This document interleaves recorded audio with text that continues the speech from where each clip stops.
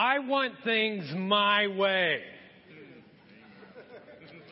If I were really, really honest, I would have to admit that that is often kind of where my heart is.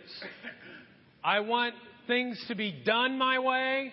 I want people to do things my way. And I often want my way more than I want God's way. A year after my wife Jennifer and I were married, we went on a journey together to, that sounded real good, didn't it? We went to Long Beach, California for a church conference. And the church that I was pastoring at the time went ahead and they paid for the first week. And since we were out there, we're like, hey, let's stay a second week for vacation. And so we did. And I wanted to find like a really, really nice, resort, like really luxurious that she and I could just enjoy and have a week, in California. And I have a picture of the room. Here it is.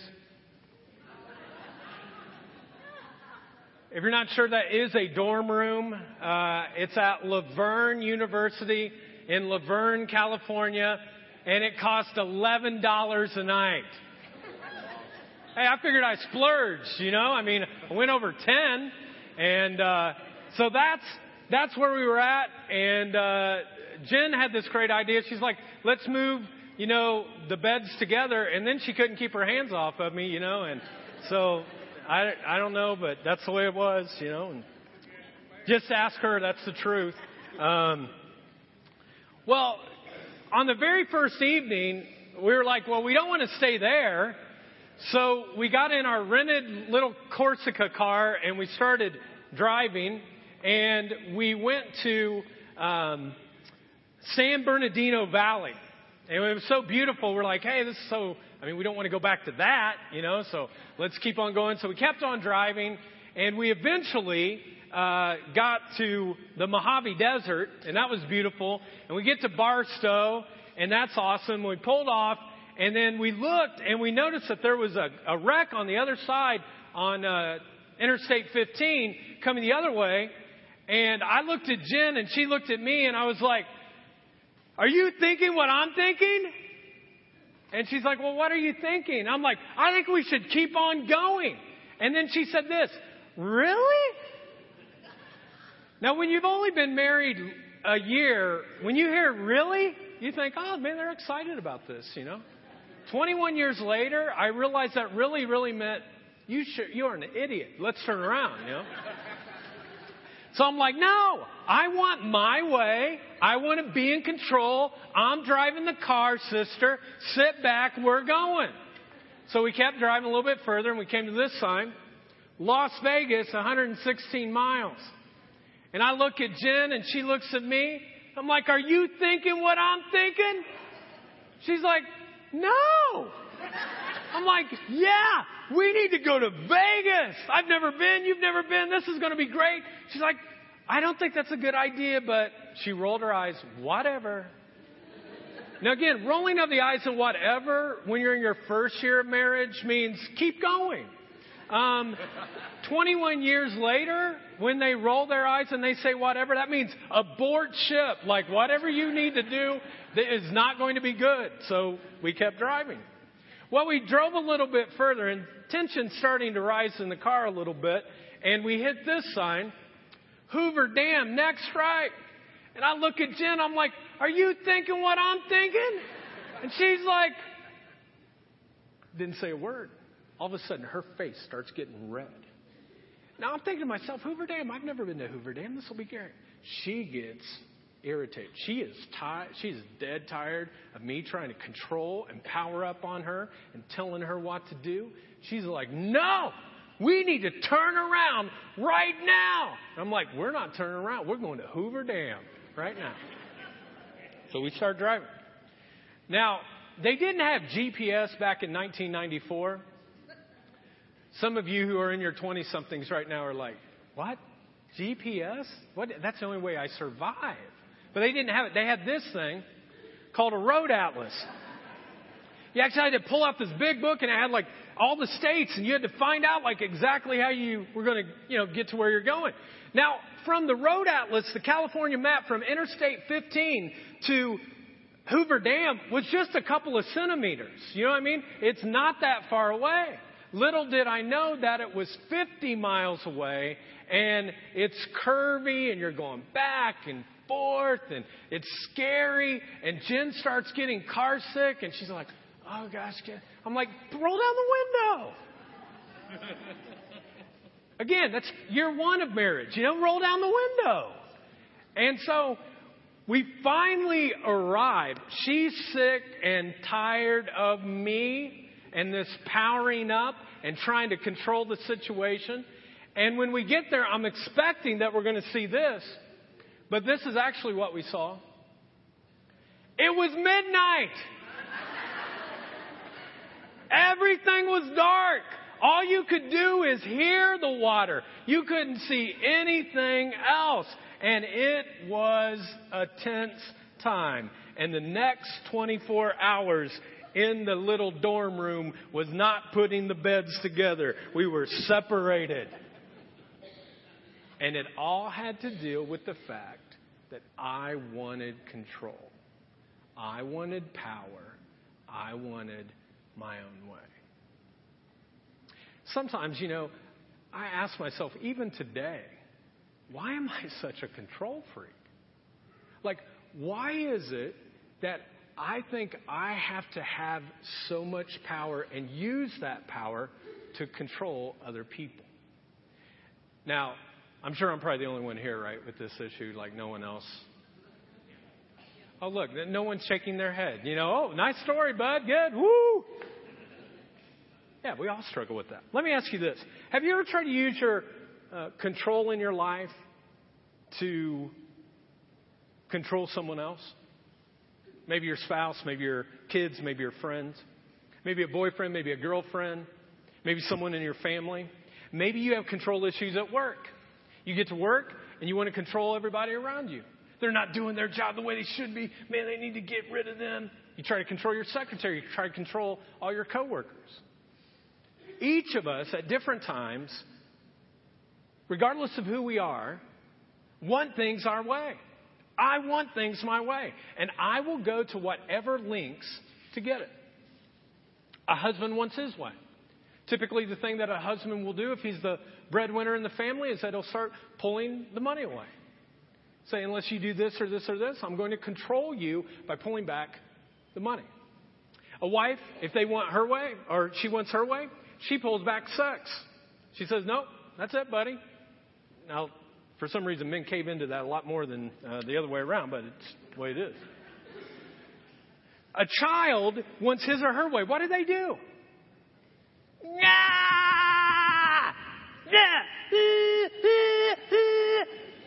Jeez, I'll do anything. Why do they do that? They're trying to control you, trying to power up on you.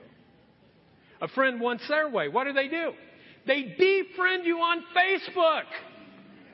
Well, I guess it's unfriend, right? I'm so involved. And they unfriend you, and all of a sudden you think, oh my gosh, why'd they unfriend me? Did they unfriend you? No, they didn't unfriend me. Did they unfriend you? Oh, do you? Oh my God. Oh, wait. And all of a sudden you're like, and then the friend's like, I got control now. A parent wants control. What do? They push their kids and push their kids and push their kids. And they're trying to live their lives through dreams for their kids. And they're controlling every single step. And in the issue of control, folks, human beings are great at trying to perfect it. Dr. Leslie Parrott has a book called The Control Freak. And he gives a list of several characteristics that people would have. And he says these are the kind of characteristics that people use to try to power up to control other people. See if any of these fit you. He says this: most control freaks tend to be perfectionistic, critical, obsessive, irritable, demanding, rigid, and closed-minded. Now, I have a feeling that when I first started this teaching, if I would have said, how many of you are control freaks? Nobody would have raised their hand. you would have denied everything. You just said, oh, no, not me. It's somebody else. I think it's over there, But even though you may not consider yourself a control freak, this is how you really know if you're a control freak or not. Ask the people closest to you. Do you think I have any issues with control?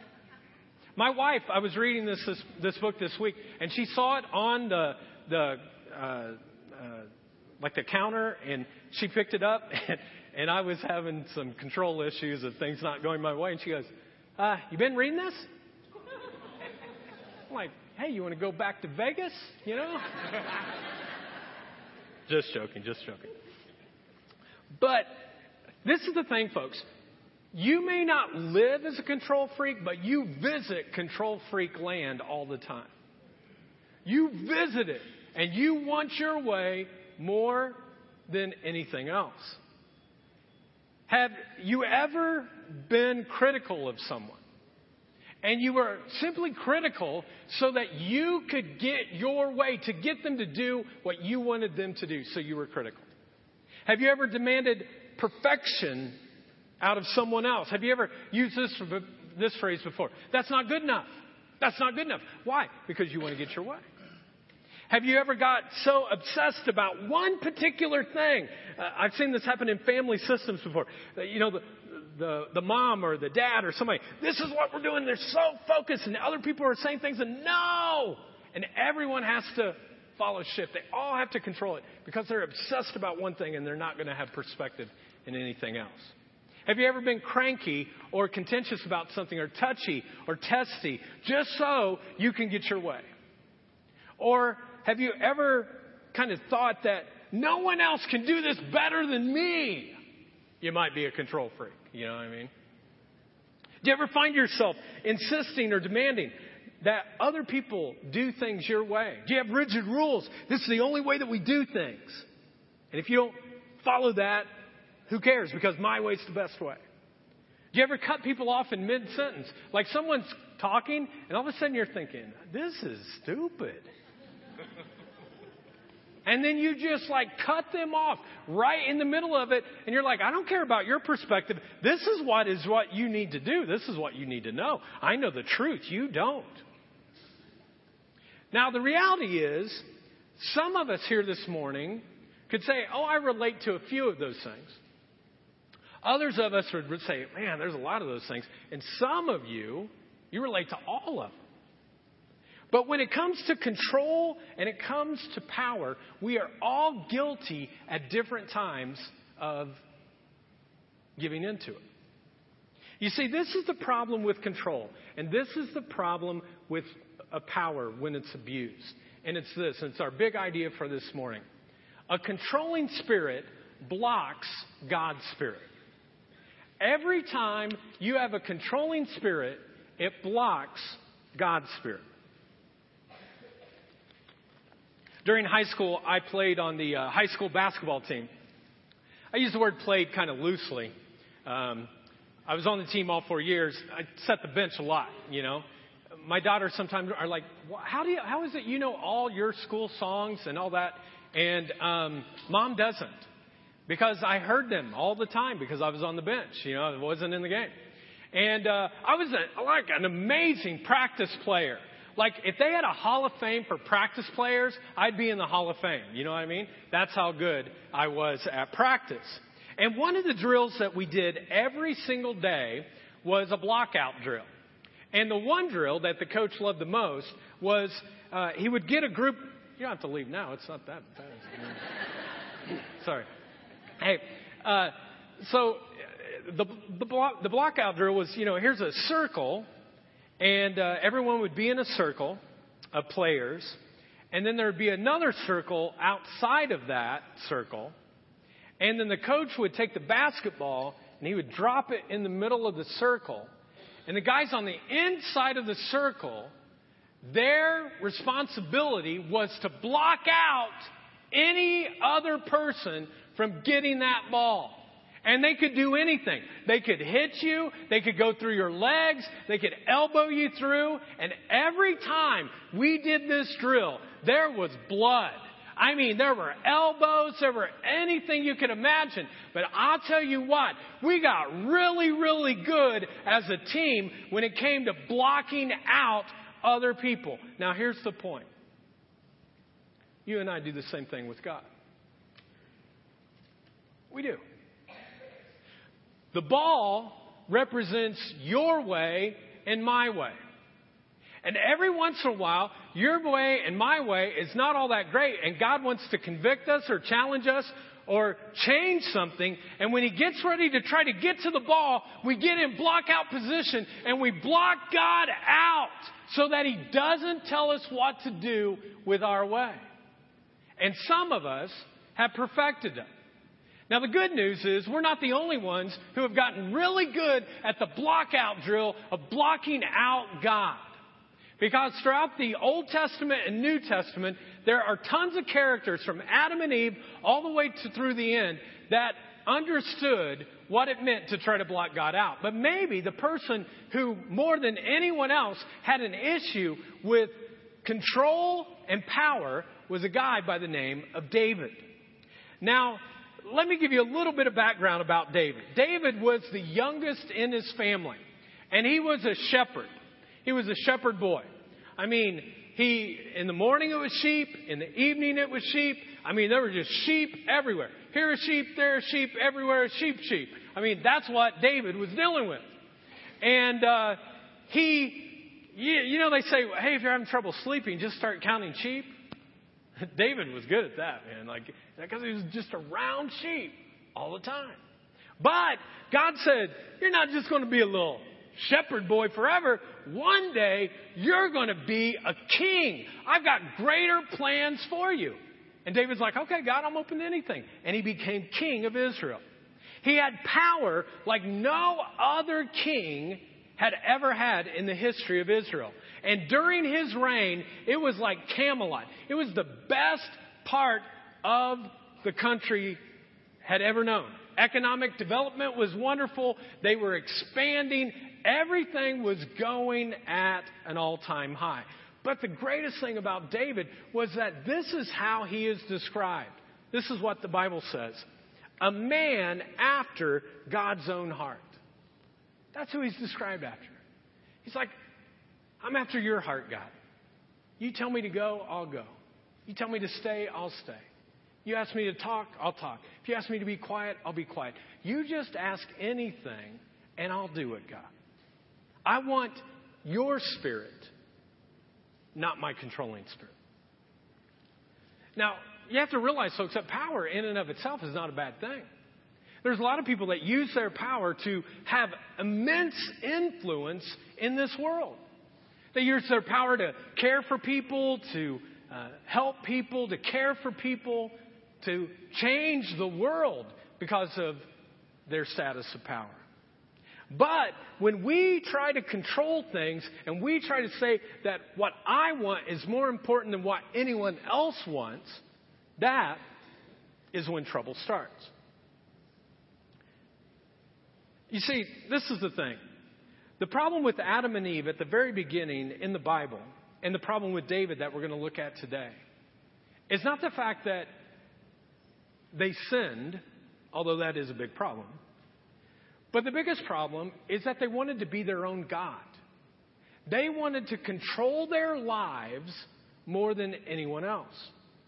And we want to be more, to have more, to know more. And when God says no, we block Him out. We get into block out drill and we block Him out because we want our way rather than His way. In 2 Samuel chapter 11, verse 1, David, who's been using his power for such good, eventually turns the other way. And because of being a control freak, it leads to a road of destruction. Verse 1, we read, in the spring, at the time when kings go off to war, David sent Joab, which was his right-hand man, the general of the army, out with the king's men and the whole Israelite army. They destroyed the Ammonites and besieged Rabbah, but David remained in Jerusalem. So spring was the time that they went out to war. Why wouldn't you go out to war in winter? It's cold. Who wants to do it then, right? So the spring was the time to do that. And David, though, sitting there, he's like, I don't want to go. I don't have to go. You can't make me go. I am not going because I'm king. I'm not doing it.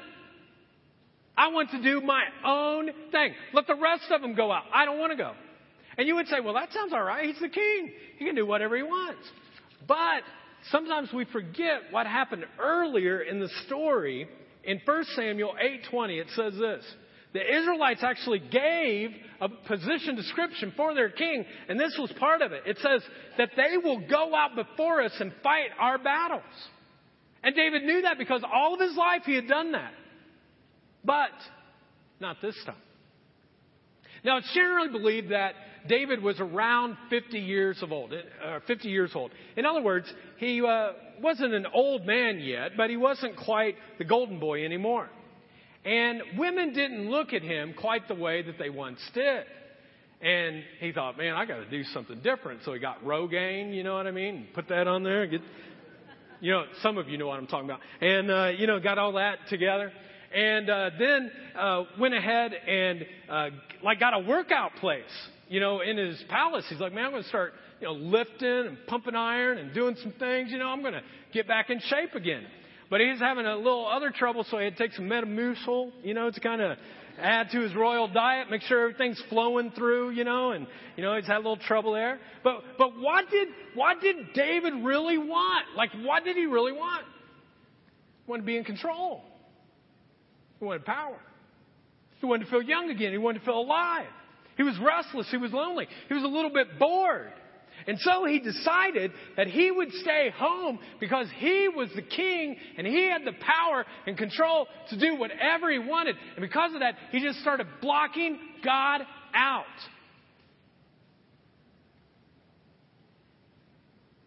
But what he did not do, the one thing he did not do,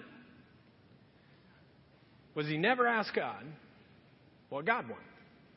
Rather, he took control in his hands and he blocked God out. Verse 2. One evening, David got up from his bed and walked around on the roof of the palace. From the roof, he saw a woman bathing. The woman was very beautiful, and David sent someone to find out about her. Now, what I'd like you to do, that word sent, every time we go through it in the text today, I'd like you to circle it. Here's the first time that you might want to circle it there. Because the word is used constantly through this passage, and mostly it's used about David. Mostly it's used about the way that David kind of plays God in everyone's life by trying to control them and power up on them and telling them what to do. He becomes a control freak. He sends people this way and that way, and they have to go because he's king. So it's used here because David sends out for information about this woman. David's on a power trip. It's like, And he sends somebody out. And he's drifting right now from temptation to action, but he's not quite there yet. But he makes plans. By the way, some people will read this passage. I've heard pastors do this really, really bad. And they'll look at Bathsheba and they kind of make Bathsheba look like the bad person. Well, when you look at the text very closely, why does she go out and bathe in the middle of the afternoon? I mean, isn't she just setting herself up? Well, most likely this is what happened in the afternoon. It was the warmest part of the day, and throughout the night they would collect rain, or throughout the week they would collect rain, and then it would warm up, and so it was the best time that you could actually take a bath was in the afternoon. And why wouldn't a woman take a bath during the afternoon? Because all the guys are where? They should be at war, right? They should be out fighting for us. It's probably just a customary deal here. But no one ever asked about her opinion. They don't ask her what she thought. She just is an object to David. Maybe she'll solve his boredom problem. Maybe she'll take away his feeling of loneliness. You see, folks, this is the thing. When the sin of power gets a hold of you, you begin to treat other people like objects. You're like, no, I don't. I never do. Yeah, you do. When your way becomes more important than anyone else's way, you treat people like objects. They become expendable to you. So David sends for information, and he starts to control the whole situation. He powers up, and he blocks out God. Verse 3, the servant asks, "Isn't this Bathsheba, the daughter of Eliam and the wife of Uriah the Hittite?" Now, this is a gutsy thing. Think about that. You're a servant. Like, you're the lowest of the low in the whole palace. And the servant's like, "Hey, David, maybe you got the address wrong or something, but this is somebody's wife. This is somebody's daughter. You better be careful." Have you ever noticed this before? I hear it from both believers and non-believers. That sometimes when you're heading down a slippery slope, you start to get whispers. You may say it's your conscience. You may say it's the Holy Spirit. You may say it's somewhere in between. But you get a whisper of like, maybe I shouldn't do that. And sometimes you'll even have friends that will come around you and they'll say, "Hey, be careful." And it's almost like there's a warning light being given to you. Now, we have these kind of warning lights in our day. They're quite concrete. And it's called a traffic light, right? Traffic light. When you come to a traffic light, there are generally 3 colors. 2 of these are very straightforward, right? Red means, boy, there's a long delay on what you just said, you know? That does not surprise me. That's why I have it in first celebration too. You don't stop. I've seen you out here in the church or the Y parking lot. People are leaving. And I'm thinking, oh, you know what? They've just felt like Jesus up in them and they have sweet thoughts and everything's feeling good. And they get out there in their car and like somebody pulls them from, you're like, ooh, you don't stop. You just keep going. Red means, just for those of you that are not too sure, it actually means to stop. To stop. Okay? And green means what? Oh, look at that. Boy, you guys are good at that. You know that one, don't you? You're like, oh yeah, I know that one. I know that one. I know that means go. Much better. And then there's yellow. Yeah, that's what I thought, you know. You don't know what yellow means, do you? It's very interesting. Out of the 3 colors, this one is the most interesting and the most ambiguous of the 3. It's interesting to watch what people do with yellow. Some people, when they come to a yellow, they actually brake and they slow down. Others hit the what? Yeah, gas, like metal to the pedal, baby. I'm going through. I had someone yesterday that was following me to my daughter's soccer game, and we're up on 332 and getting ready to get off on the ramp to get on 69, and I pull out and there's these cars that are just like coming, and I'm like, surely this person is not going to do this. It's like caution, and woo, right through that. I hear the horn being honked and all kinds of stuff, and this was the problem. My wife and kids are like in the van behind me. I'm like, what's up?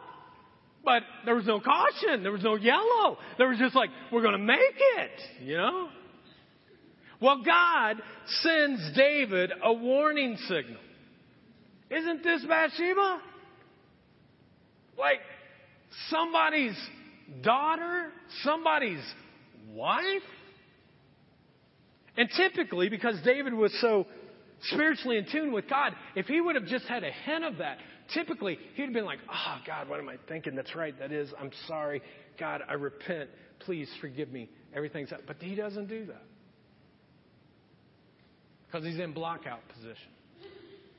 And he's blocking God out. He wants control. He wants his way. But David continues on. And he doesn't do very good with yellow lights. He just pushes on the accelerator, goes right through the warning lights. And this is why I'm asking this morning. Because there's some of you that you're at one of these lights right now. And there's a temptation in your life. Might be financial, might be sexual, might be emotional, might be some relationship, but you're out of caution. You know that God's been asking you to slow down at some place, some temptation. And the question is, what are you going to do? Are you going to choose your controlling spirit, or are you going to choose God's spirit? And God, I really believe, has brought you here today that for some of the cautions in your life, there might be one that He's really asking you today to give up control and to go His way. And the question is, will you listen? Will you listen and obey God's Spirit? Verse 4. Then David sent messengers to get her. What's the word again? Sent, yeah. And this time, he's not sending for information. He's actually sending for the woman. Like, bring her to me. Now, up to this point, everything has worked out David's way. Everything works according to plans. He sees, he wants, he inquires, he finds out. He sends for her, he sleeps with her, and then he sends her home. He has fun, and then he is done and kicks her to the curb. He's totally in control. But then all of a sudden, something happens that wasn't in his script. Verse 5.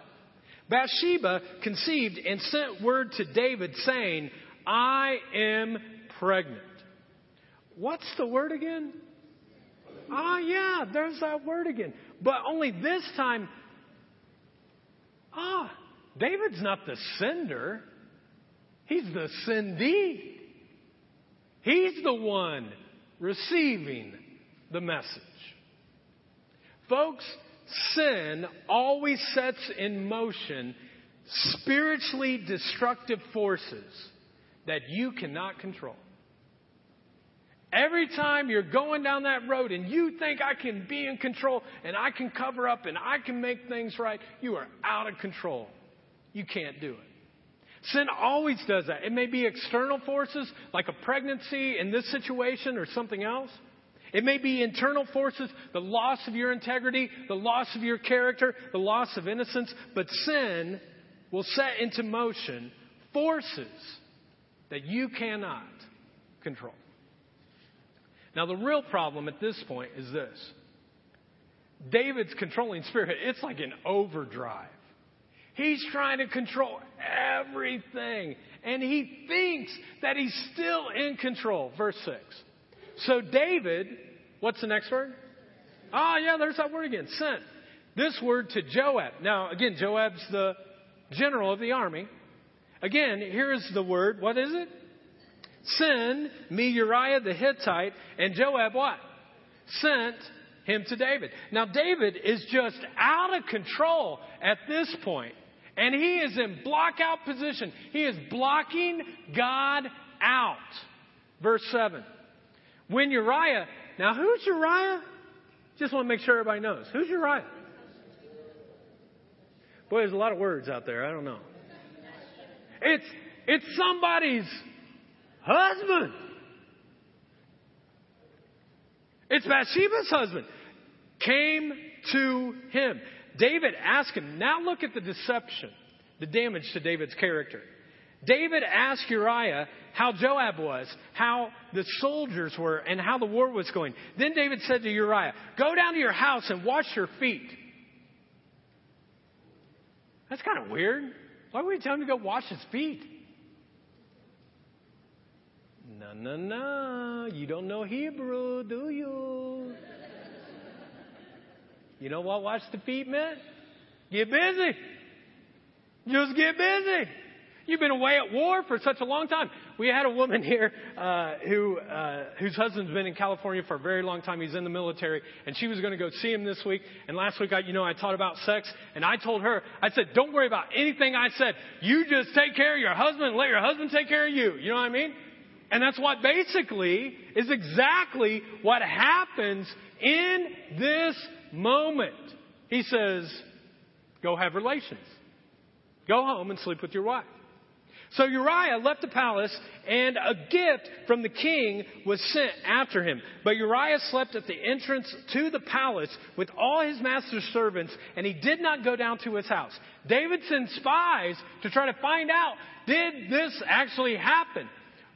When David was told Uriah did not go home, he asked, haven't you just come from a distance? Why didn't you go home? And Uriah said this, the ark and Israel and Judah are staying in tents.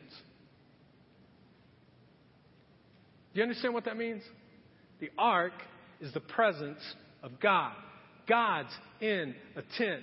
God's working hard for us as a nation.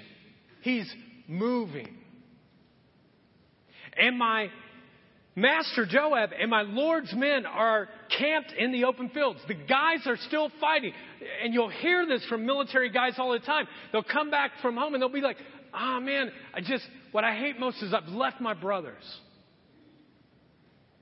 How could I go to my house and eat and drink and lie with my wife? As surely as you live, I will not do such a thing. Now, what's David going to do? I got to control this thing more. I need more control. I need more power. I got to power up on this. I got to try harder. Then David said to him, stay here one more day, and tomorrow I will send you back. So Uriah remained in Jerusalem that day and the next. At David's invitation, he ate and drank with him, and David made him drunk. That happens downtown Muncie, doesn't it?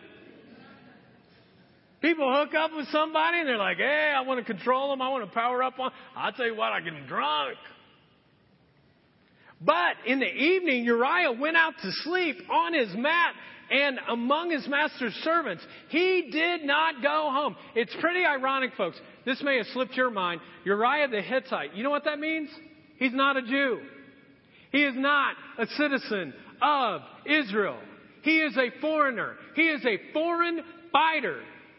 And the foreign fighter has more to honor God's will drunk than David does sober. So how far is David going to take this situation? Verse 14. In the morning, David wrote a letter to Joab and sent it to Uriah. Notice this. The guy's taking his own death sentence in his hand. He's taking the message that he's supposed to die to the general. In it, he wrote, put Uriah in the front line where the fighting is the fiercest. Then withdraw from him so he will be struck down and die. So while Joab had the city under siege, he put Uriah at a place where he knew the strongest defenders were. When the men of the city came out and fought against Joab, some of the men in David's army fell. Moreover, Uriah the Hittite died. David is willing to murder so that he could keep control, so that he could keep power, so that he could do it. And folks, this isn't an act of passion. This is calculated, cold-blooded killer. And he's willing to allow Joab to go out. And did you notice something that's in there? He can't just kill Uriah by himself, but he's got to send how many men? He's got to send a lot more men, right? Not just him by himself. You've got to send a whole bunch of people now that are going to die. Why? Because one control freak, one person who wants to power up on other people is running the show. And he deliberately sacrifices large numbers of innocent men to be butchered so that Uriah will die. Then he says in verse 18, Joab sent David a full report on the battle. He instructed the messenger, after you have given to the king a detailed report on the battle, if he flares in anger, say, and by the way, your servant Uriah the Hittite is dead. So here's blackmail that's going on now between Joab and David. This dark conspiracy. And David's response, so cynical. The messenger set out, and when he arrived, he told David everything Joab had sent. There's that word again. Joab had sent him to say. The messenger said to David, the men overpowered us and came up against us in the open, but we drove them back to the entrance to the city gate. Then the archers shot arrows at my servants from the wall, and some of the king's men died. Moreover, your servant Uriah, though, he's dead too. David told the messenger, say this to Joab. Don't let this upset you. The sword devours one as well as another. Press the attack against the city and destroy it. Say this to encourage Joab. Can you imagine this is the same God, the same guy that wrote the 23rd Psalm? The Lord is my shepherd, I shall not want. He maketh me to lie down in green pastures. And your life and my life's the same way. In one moment, we're so open to God. And Chris Bunch, I'm so open. God, whatever you want me to do, I'll do whatever you say. And the next time, I am the control freak, and I'm trying to power up on people, and I'm trying to do that. And David's life is such that kind of dichotomy. In the same mouth, he says praises and prayers to God, but in the same mouth, he has control and power and deceit and hypocrisy and darkness. And David's left with the choice. Is he going to repent and is he going to turn toward God and be open to God's Spirit, or is he going to control the situation? Well, David commits himself to a strategy of control. He's going to do a cover-up. It's like cancer. But once cover-up starts, it spreads and spreads and spreads. You can't cover up everything. But the cover-up's on. Look at the first part. When the time of mourning was over, there's that word again. David sent someone to bring her to his house. She became his wife and bore a son. It worked. David's good. It all worked. He used his power and he won. He got away with adultery and he got away with murder, but no one knows. Only just a few. You see, David thought that the great danger of his life was that somebody might find out. He was worried that somebody might find out. But of course, you and I know that is not the greatest danger. His greatest danger was that no one would find out. And his soul would be utterly destroyed. That's always the way it is with the sin of power. When we sin, when we become afraid that someone might find out, but again, this isn't the greatest danger. Our greatest danger, folks, is this, that nobody will find out. I can't tell you how many people I've counseled. And they're like, Pastor, you're the only one I've ever told this to. I'm like, what kind of freedom is in that? Why the cover up? And they go to their graves and they're covered up with dirt, but they've been covering up the whole time. Our greatest danger is that nobody will find out and we'll just live in darkness. Finally, chapter 11 comes to an end. We're introduced to a character. Kind of interesting in this. This character is never really mentioned, never talked about until now. Verse 27. But the thing David had done was evil in the sight of who is it? At the very end.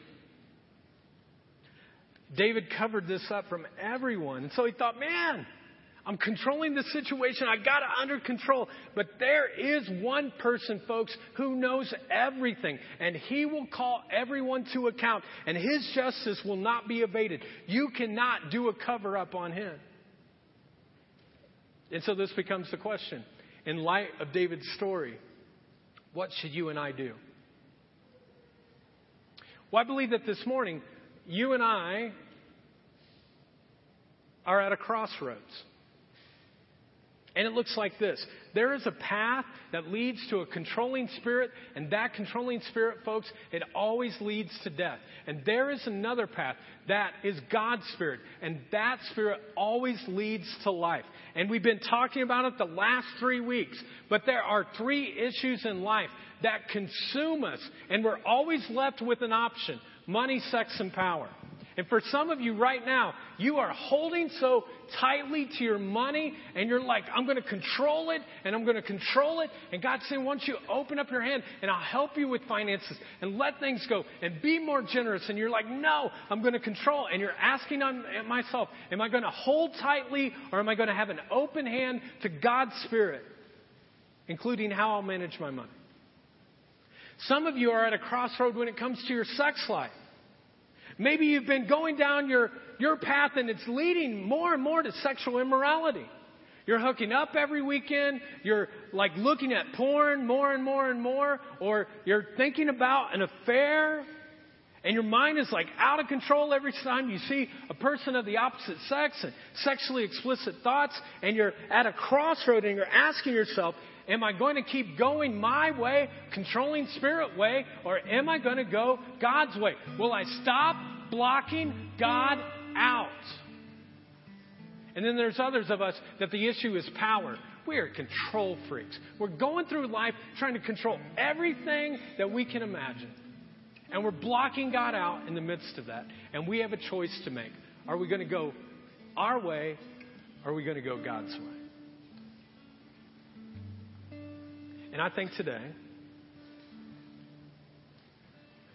that God, who wasn't mentioned until the end of the story, He knows.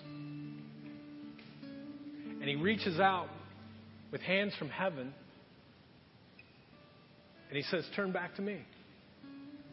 Turn back to me. You see, the end of the story doesn't end in chapter 11. It goes on in chapter 12. And there is a man that confronts David, and David finally, he stops the cover-up and he goes before God. And you would think, how's God going to receive him? And God receives him beautifully, open arms. You're forgiven, you're loved. But he had to give up control. He had to give up power. And God's waiting for some of you right now. You're at a crossroad with maybe one of these three issues. And you're tired, but you're holding on. And you're trying to hide. You're trying to cover things up. But if I were to look at your heart, and if you could, if you're just like, oh man, if I could just come clean and I could come home. If I could just come home to God. And God's like, come home. Stop doing things in your power. Do them in my power. And so I'm going to give you a moment right now, just between you and God. It's not between you and the person beside you. It's not between you and me, but just between you and God. That you would ask God, where is the issue in my life that I'm trying to control? And that you would just confess it to Him. Say, I'm sorry, God. I'm trying to control this area. And whatever that is, that you wouldn't cover up, but you would be open to stop blocking God out and to open up your spirit. So let's take a moment. If you're new here today, if you've never been to the jar and you're like, I don't know about this prayer thing or whatever, just listen to music. But if you're a person that's trying to honor God, I just invite you right now to close your eyes, bow your head, and to ask God, God, where in my life am I trying to control things that are blocking you out?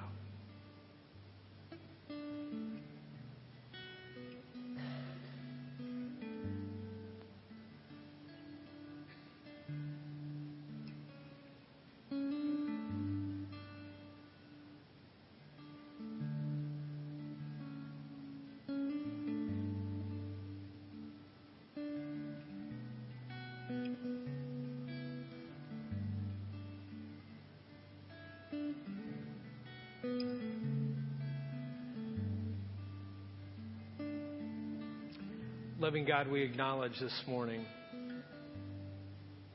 that we have brokenness and struggles with sin. But we don't want to keep on going down the wrong path, God. We really do want to go your way. So we ask that not only you would hear our confession, God, of whatever that thing is we're trying to control, but that we would actually know right now that we are forgiven of it. And that as people walk out of this place today, God, they'll walk with a forgiving power, a power that comes from you. And may you infuse them with a power, God, that is not their own, but is the power of your Spirit. I pray in Jesus' name. Amen. I invite you to stand. I'm going to invite the prayer team to come up. And we were kind of looking at different ways how we were going to close tonight, or this morning. And there's a scripture verse that came to mind. I thought we'd just read it out loud together. So as we end this, let's read this out loud. It is not by force nor by strength, but by my Spirit, says the Lord Almighty. And this is the thing, folks. There are many things that you can change in your own power. But there are some things that you cannot change. And the reason you can't change, because if you could have changed it, you would have already done it. But you can't because you're trying to control it. And the freedom comes when you say, there is power in the name of someone who is greater than my power. Because Jesus has power that is greater than anything that you would try to control.